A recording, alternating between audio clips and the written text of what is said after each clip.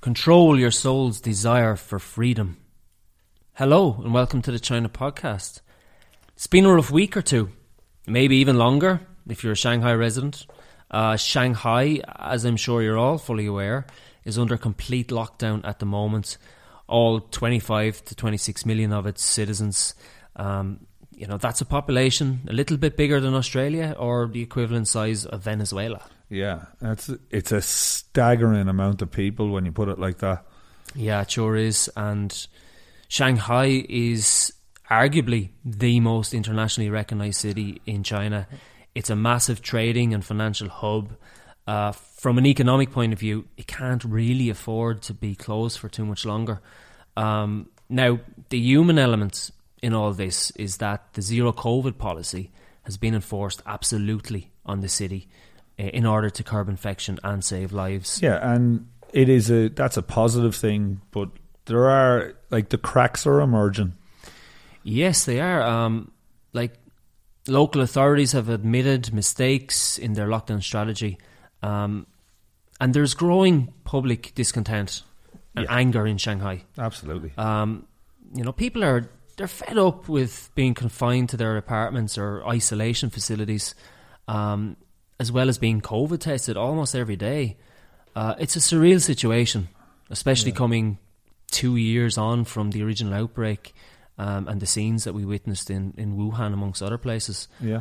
The people in Shanghai, they're now reliving this exact scenario, at the same time as the rest of the world, or most of the rest of the world has moved on. Yeah.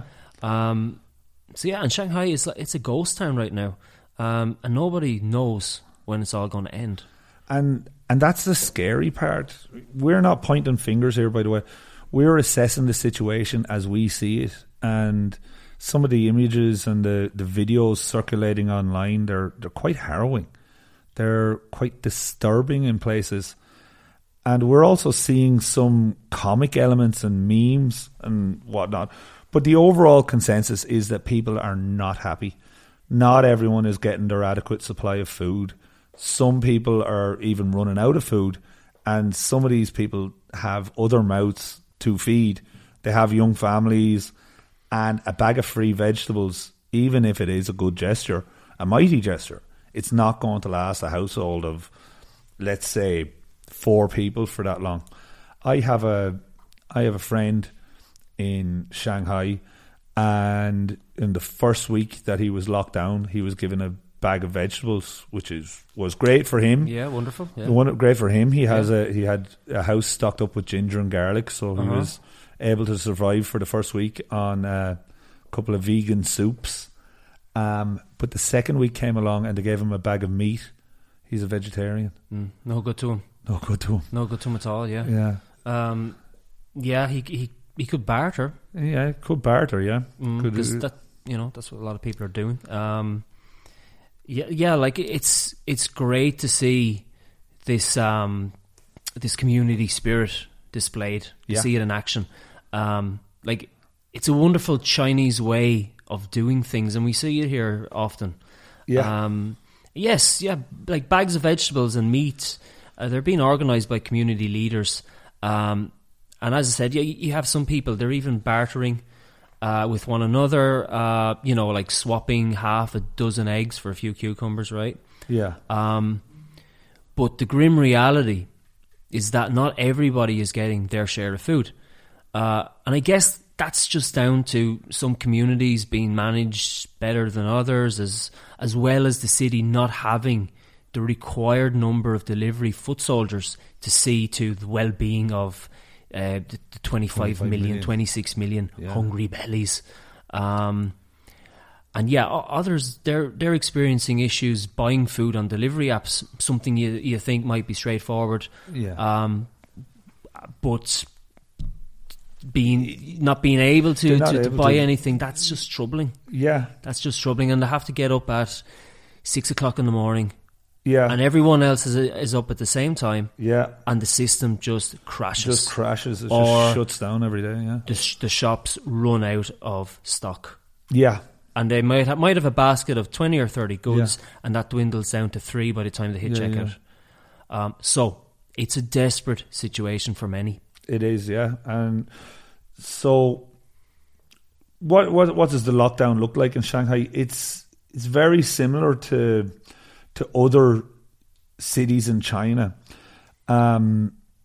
So Chinese apartments and building complexes, they're generally walled off or gated communities, and what the government does, it just locks the front doors and the gates and the driveways, and they just shut it off. Yeah, like nobody's allowed in or out, right? Yeah, nobody that's not part of the community.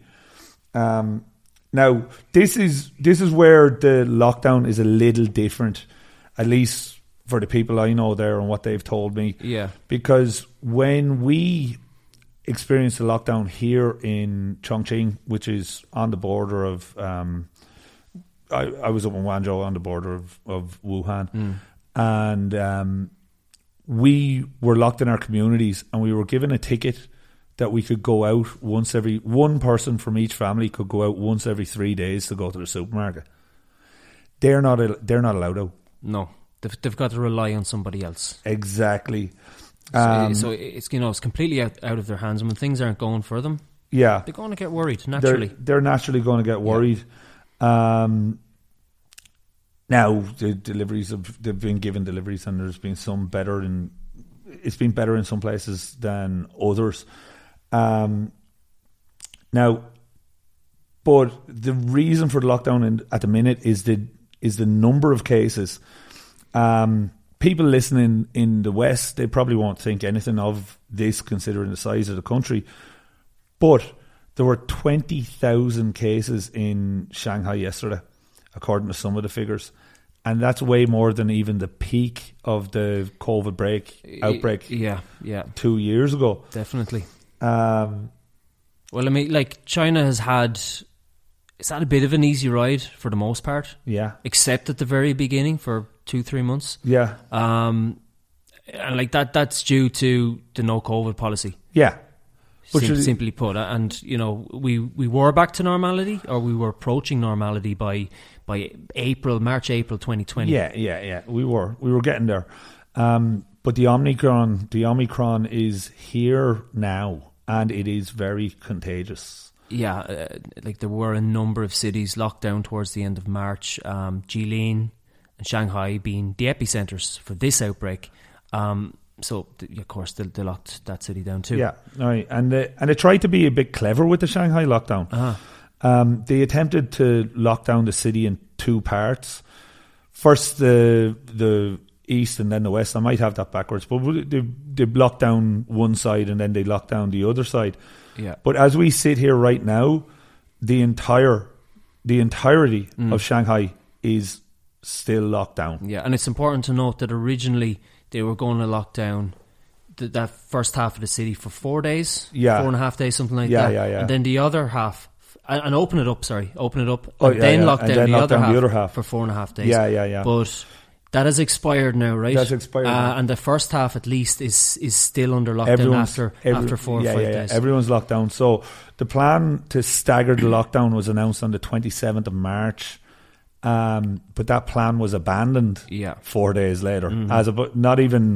They didn't just switch as they were going to. Yeah. They just abandoned the plan on the 31st of March. Well, with numbers like that, it was always going to happen. It was always going to happen. And I'm pretty sure that there's more than a few people who woke up on April the 1st to what they thought was an elaborate joke. Yeah, being April Fool's Day and all that. Yeah. And that would have been some April Fool's joke, all right. Wouldn't it? But yeah, the siren, like a blaring out at noon. April Fool's Day. you can go out now. Yeah. You're free to roam. Yeah. But a bit of a cruel joke. A cruel joke. Very much so. It'd be funny though. It would be funny. But yeah, they have like 30,000 medics in Shanghai doing testing, which is a lot of medics to do the testing. Definitely, yeah, that is a lot of medics and a lot of volunteers too. Right? Yeah, it is. There are a lot of volunteers, and they've also brought in more responders from outside of Shanghai. They have, and they have a whole People actually experiencing in having worked in Wuhan at the time. Yeah, and they have a whole Having been like on the, they have a the ground whole when that happened. testing team that kind of goes around the country. But yeah, so there's did you hear the one 2 days ago? I think it was Tuesday. Yeah, it was Tuesday. There was 2 guys from Shanghai who avoided the lockdown. All right. And they said to themselves, "Oh, well, feck this, they're going to lock us up. We'll get out of the city." Okay. And they went to Hangzhou, which is another massive city. And they went into a department store. They went into a department store. And their health code pinged Yeah. that they were... As they would. Yeah. Yeah. And the entire shopping centre, they just locked all the doors and waited for the testers to come. But there was 2,000 people locked inside of a supermarket. And that's happened before, right? Yeah, that's happened a couple of times, yeah. That happened in Guangzhou. Yeah. Back when that was locked down not too long ago. Not too long ago, yeah. I remember seeing pictures of it. Everyone just crowded in like the and ground floor of the and the thing about the Omicron, it's so contagious that, you know, and we have every variant of Omicron here. We have all 3 variants have been recorded in Shanghai. And so what is the severity of this outbreak? What will it mean for China and zero COVID policy? Because what we're seeing like is possibly the beginnings of a turning point. Yeah, it looks like it. It really does. But that remains to be seen, and that is just pure speculation at the moment. Yeah. Now, the government had said they are looking to reassess the zero COVID policy and that it will not be the strategy forever. But they are waiting for the severity of the virus to dissipate somewhat. You know, there's a lot of people in this country, and you know it would have been a massive strain on the health workers if they just abandoned the zero COVID policy outright. So for now, they're just going to continue the policy, see how it goes. And there are 77,000 beds in Shanghai alone for COVID patients, and that's simply not enough if COVID gets out into the public domain. And what's the vaccination rate? It's quite high. COVID in China. It's quite high. It's 88% of people are fully vaccinated. The government has said that the outlook for Shanghai, though, is, and this is their words, pretty grim. But with a bit of luck, you know, they'll keep everyone fed and calm. Yeah. Things can only get better. Yeah, they can only get better. But it's going to take a bit of time. Yeah. Now, what we wanted to talk about this week was something, in the words of Monty Python, completely different. And now for something completely different. Yeah. Speaking of Monty Python, they liked to talk about kind of old stuff, old classical, ancient stuff. Yeah. Incontinentia buttocks. Yeah, no, they had a few. They did a few sketches on the Romans. They did. Which is where we're going to lead. Yeah. Now we're going to talk about the Romans in China. Yeah. It's an interesting old story, you know. Did the Romans ever come to China? There is a theory that exists or has existed for quite 70 years. Yeah. I think 70 years. And we're going to get into it right now. So we're going back 2,000 years. Yeah. Right? More than 2,000 years. We're going back to what biblical writings will call before Christ BC. Yeah. Right? So at the time, we had the Roman Empire. Yep. And we had the Han Empire in China. Okay? So keep that in mind. But how much did the Roman and Han empires know about each other? In truth, their knowledge was fairly sparse. So let's keep this in mind. China was called Serica in Rome. Right? And the Chinese known as the Sirens. The word derived from the Latin for silk, siricum. But Serica, or Syrica, didn't strictly refer to China in as much as it did to everything east of India. The Romans couldn't do much more than generalize. So a lot like today, there were sure to have been plenty of misconceptions about China and much of East Asia as well, for that matter. Yeah, and to a large extent, nothing has changed, has it? Despite the technology that we now have, there is still a good deal of ignorance. Yeah, given the social media lens that we now have, that wealth of instant information right there in your face, 24/7. Like, we still have much to learn about each other. Yeah. And really, all the Romans knew about China had to do with silk, their knowledge of silk. And there's little to indicate that they knew anything about Chinese culture or people. Yeah, and the Romans imported silk. They imported silk from China, but there was very little happening on the other end. The Romans dealt heavily in the export of bulky goods like wine and wheat and iron ore, and unlike silk, these foods and materials, they're not going to last the distance. Yeah, although evidence of some Roman goods has been found in China, right? Yeah. There's been several finds, especially in tombs, most notably in Xi'an, where some Roman coins were discovered. Roman coins also sprung up in Japan.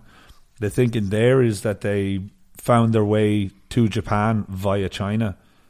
Now, Han records show that a Roman delegation arrived in China in the imperial city of Luoyang in 166 AD, having been sent by the Emperor Andon, which is believed to have been the Emperor Antonius Pius, or perhaps his adopted son. His adopted son being much more famous, actually. Yeah. The Emperor Marcus Aurelius. Yet, there are no Roman records to confirm the same, and they liked writing things down. Similarly, in exchange, there isn't anything to suggest that a delegation from China ever set foot in Rome. A Han envoy did actually leave China in the year 97 with the intentions of exploring the West. It was a lone mission. It was undertaken by a guy called Gan Ying. However, when he reached Parthia, or what we know as Persia, which is in Iran, he was convinced not to travel any further due to the danger and the 2 years that it would take to reach Rome. Yeah, I think the Parthians probably sensed the trading opportunity of their own, if they kept Mr. Ying around. Sure, don't you know it? Any knowledge the Chinese had of Rome at the time probably came from second-hand information gathered by Gan Ying on his journey.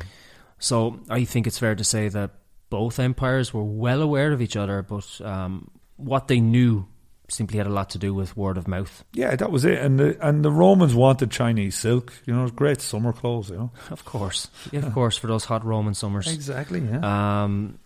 And even then, China was a manufacturing powerhouse. Yeah. Everyone wanted their goods. Yeah. Hence the Silk Road, which starts in Xi'an, by the way.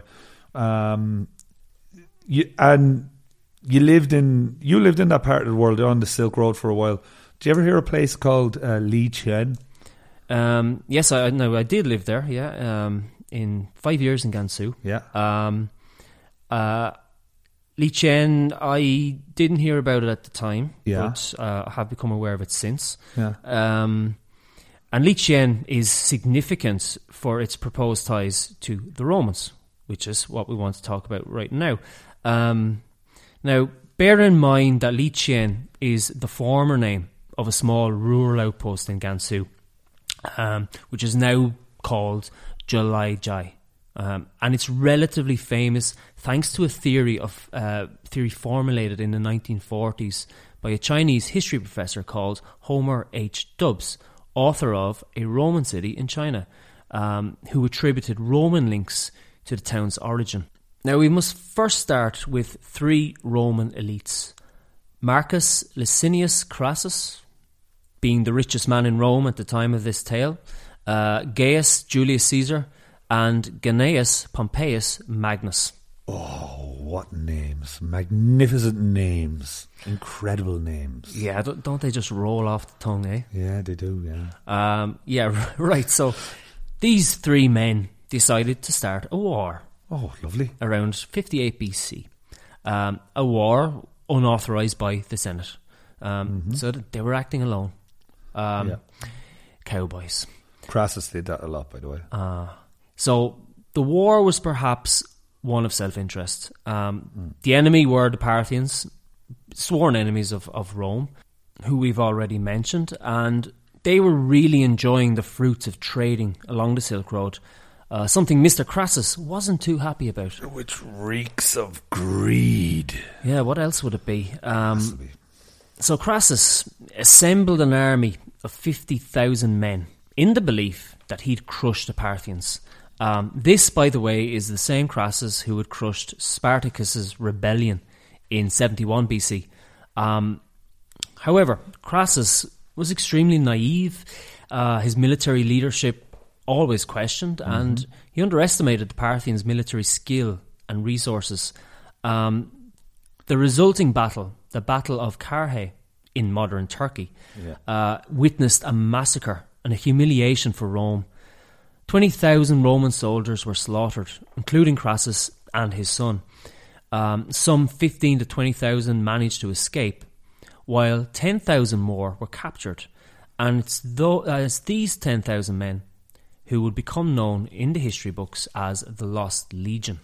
Yeah, because you see, the ultimate destiny of the prisoners of war remains a mystery. And it is with intrigue that some believe that their story concluded in the sands of northwestern China. Now, after being captured, the widely held view is that the 10,000 men became a mercenary army and either offered their services or were sent out to protect the eastern border of the Parthian Empire, which is now modern-day Turkmenistan, protecting it against invasions. And it was there that they were captured again, yeah? Yeah, killed or captured. This time by the Xiongnu. The Xiongnu, they'll keep popping up again in Chinese history if you care. The Xiongnu were in dispute with the Parthians over territory and region. The Xiongnu were a powerful confederation of nomadic tribes, collectively known as the Huns. Yeah, the Huns. Of Hungary fame. And their sphere of influence, it stretched across Mongolia, Manchuria, southern Siberia, and parts of what are today the Chinese provinces of Xinjiang and Gansu, and eventually all the way into Rome itself. And those Romans who were captured were then enlisted into the ranks of the Hun army. And it's here that Dubs' theory takes off. Yeah, because he maintains that the Lost Legion reappeared 20 years later, around the year 36 BC, at the Battle of Jiji, which is in modern-day Uzbekistan, a battle between the Chinese and the Xiongnu in modern-day Gansu. Chinese records speak of strange soldiers, veterans who fought perfectly and organised themselves into a fish-scale formation, which Dubs believes is a reference to the testudo, or tortoise, battle formation, typical of Roman legions. The testudo was a military tactic of tightly squared units utilising shields for defence. It was highly effective, but didn't prevail on this occasion. Dubs asserts that the legionnaires were once again captured following the loss to the Chinese, and 145 of them relocated to a place in the desert where they decided to establish the town of Liqian. Liqian may have been used as a vital, if isolated, defensive outpost along the northern frontier to help protect the Chinese against Tibetan raids. Yeah, so let's talk now about Liqian, or before we get on to looking at the evidence for and against the theory, the romanticism of Li Qian is as the final post for a lost band of Roman soldiers. So let's clear one thing up first though. Li Qian doesn't exist anymore. It's now called Zhilai, which was visited in the 1980s by an Australian writer called David Harris, and he became enthralled by the story of the Lost Legion and the Lost Legion's proposed association with Li Qian in China. So much so that he moved to Gansu. He became an English instructor at the Lanzhou University. Yes, I know it. I know some expat teachers who work there too. Yeah. Now, Harris, he believed that the story had its roots in a good source, and he pursued his passion whenever he wasn't in the classroom, and soon he teamed up with Guan Yitren. Now, Guan Yitren, he's a Chinese history professor, also interested in Li Qian, and both men were adamant of the presence of Roman soldiers in the lands controlled by the Huns. Yeah, the pair had to first figure out where Li Qian was, and from their estimations they figured that it must be somewhere in the area around Zhilai, about a 5-hour drive northwest of Lanzhou, Gansu's provincial capital. In 1989 they drove out there, stumbling upon ancient walls and other remnants that had been constructed with rough stones consistent with Han Dynasty building. Evidence that a city existed around the time Li Qian was recorded in the land register, something of which we'll get onto a little bit later. Okay, so let's return now to the man who came up with the theory, who is Homer Dubs. Now, his theory is based largely on the physical characteristics of the inhabitants of this small town. Without doubt, the most compelling evidence that exists. We're talking here about people with blonde hair, curly brown hair, blue eyes, green eyes and pointy noses, all being Caucasian characteristics and not classic Chinese. The belief is that the remaining Roman legionnaires intermarried with the locals and then finally died out. Many of those living in Zhilai today are said to be Roman descendants. Now, Chinese archaeologists tried to back up Dubs' theory after finding around 100 skeletons, many of which had heights greater than 1.80 metre, about 6 foot tall, dating to over 2,000 years ago. But more recent genetic studies has seemed to rule out this Roman hypothesis. It's also not unusual that Caucasian physical characteristics appear in the population of the region. As the Silk Road, it saw frequent interracial marriages, even long before the Roman and Han empires, as indicated by the Taran mummies. Other arguments against the theory highlight 2005 DNA analysis of residents, which showed that they were closer in genetics to the Uyghurs of Xinjiang than the Southern Europeans. Similarly, in 2007, a study investigated the paternal lineage DNA, concluding that the people of Zhilai are not descendants of Romans, but are similar genetically to Han Chinese with a hint of Mongolian, even if many of the locals in the town have really bought into the idea that they originate from the lost Roman legion. So, what about Li Qian, the place name? Dubs believed that the name Li Qian could be the transliteration in Chinese of legio, meaning, you guessed it, legion. What's more, Li Qian was precisely the name that the Chinese used in this era to designate the unknown Romans who bought many of their luxury products, such as silk, which we've mentioned. Two other significant pieces of evidence show that Li Qian appeared in a government land register of about 5 AD. And only two other Chinese cities in the official rolls, Kucha and Wenxiu, bore the names of foreign establishments due to the immigrants who lived there.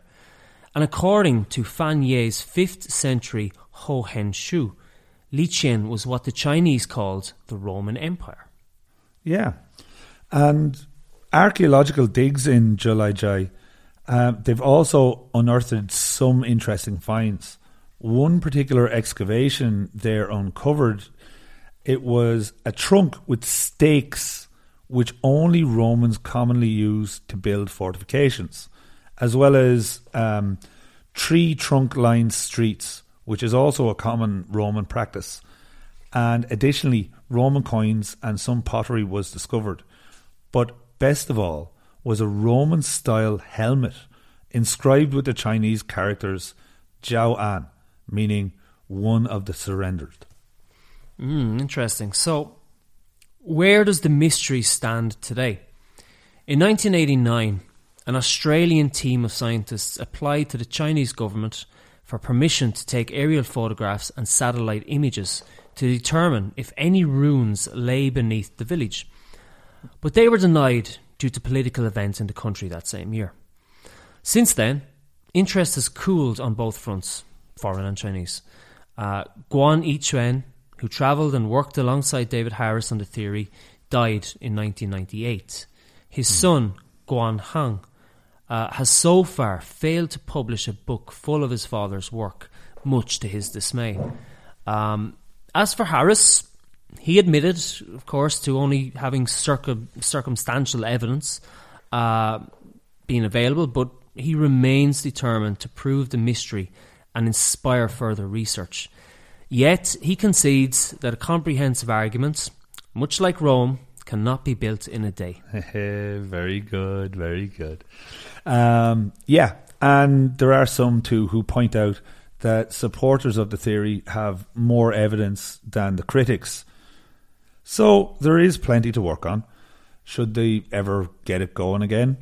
Well, the last mention of Liqian came in 746 AD when the city was overrun by the Tibetans. The town of Zhejiang has been doing its bit to keep the legend afloat in the form of tourism. The mystery surrounding the areas has created economic development, and local officials say they would welcome a full-scale archaeological excavation of the area and have promoted the legend of the Lost Legion by erecting a Roman pavilion and statues of Roman men and women in the town.